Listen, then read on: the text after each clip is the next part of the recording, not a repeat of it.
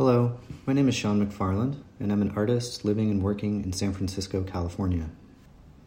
Over the course of a minute on a windy day, the clouds shift and move tremendously. They carry water in the atmosphere and modulate the sun's light and the Earth's temperature.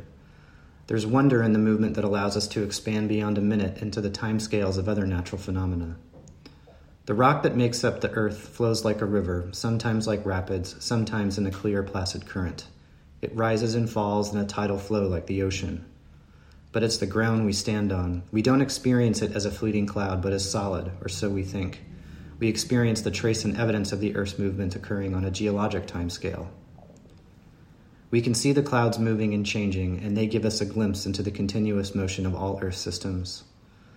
For me, photographing clouds is a meditation on being a witness and a participant in natural Earth processes. You can't photograph a cloud twice in the same way you can photograph a mountain twice. Year after year, the mountain will subtly and sometimes imperceptibly change, but the clouds above it will always be different.